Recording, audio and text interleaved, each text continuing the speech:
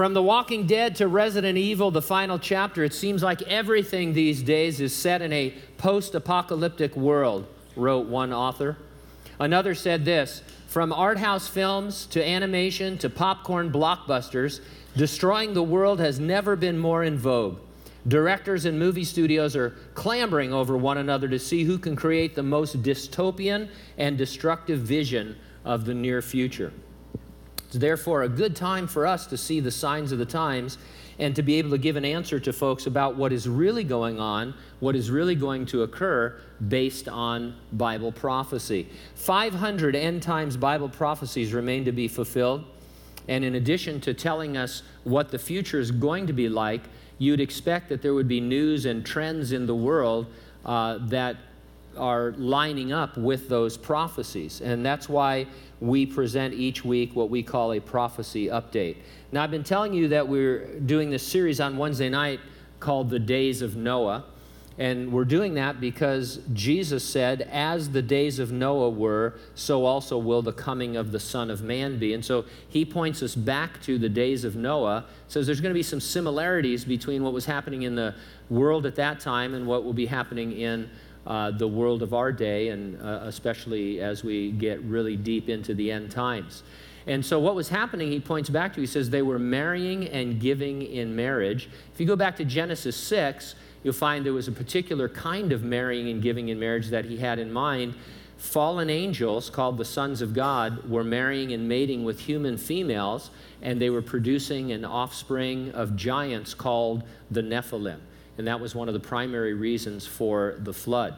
And so what we see happening there is these fallen angels, these wicked angels, trying to corrupt human DNA to make humans something that they're not, and to get God off his track of sending a Savior through the seed of the woman. So this corruption of human DNA to alter what it means to be human, that's what Jesus seemed to be pointing to as something we could expect to characterize the end times. And guess what? Corrupting human DNA is all the rage right now. It is as it was in the days of Noah, except that instead of fallen angels doing this, fallen humans are. For example, the cover of National Geographic reads, "The Next Human, Taking Evolution into Our Own Hands."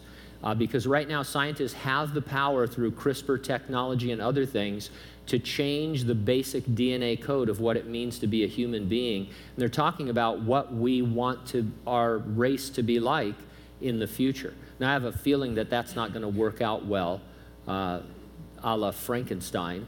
You know, there's always side effects that you're not ready for, but this is not what we think might happen. This is happening right now.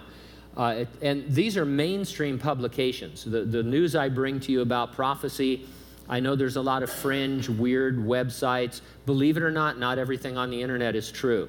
Have you realized that? There's every now and then there's a fake story. But these are all mainstream. One particularly relevant article this week on livescience.com titled, "Human Ancestor Mated with Ghost Lineage." That's got your attention, right? So they go on to say, a protein that helps make human spit slimy reveals signs that the ancestors of modern humans interbred with an extinct human lineage. Previous research suggested that the ancestors of modern humans may have interbred with other human lineages not known from fossils. For example, a 2011 study analyzing modern human DNA found that the species may have bred with a now extinct lineage of humanity before leaving Africa. Now, researchers suggest that a ghost lineage of ancient humans may have contributed to the DNA for a protein called mucin 7 found in the saliva of modern humans living in sub-Saharan Africa today.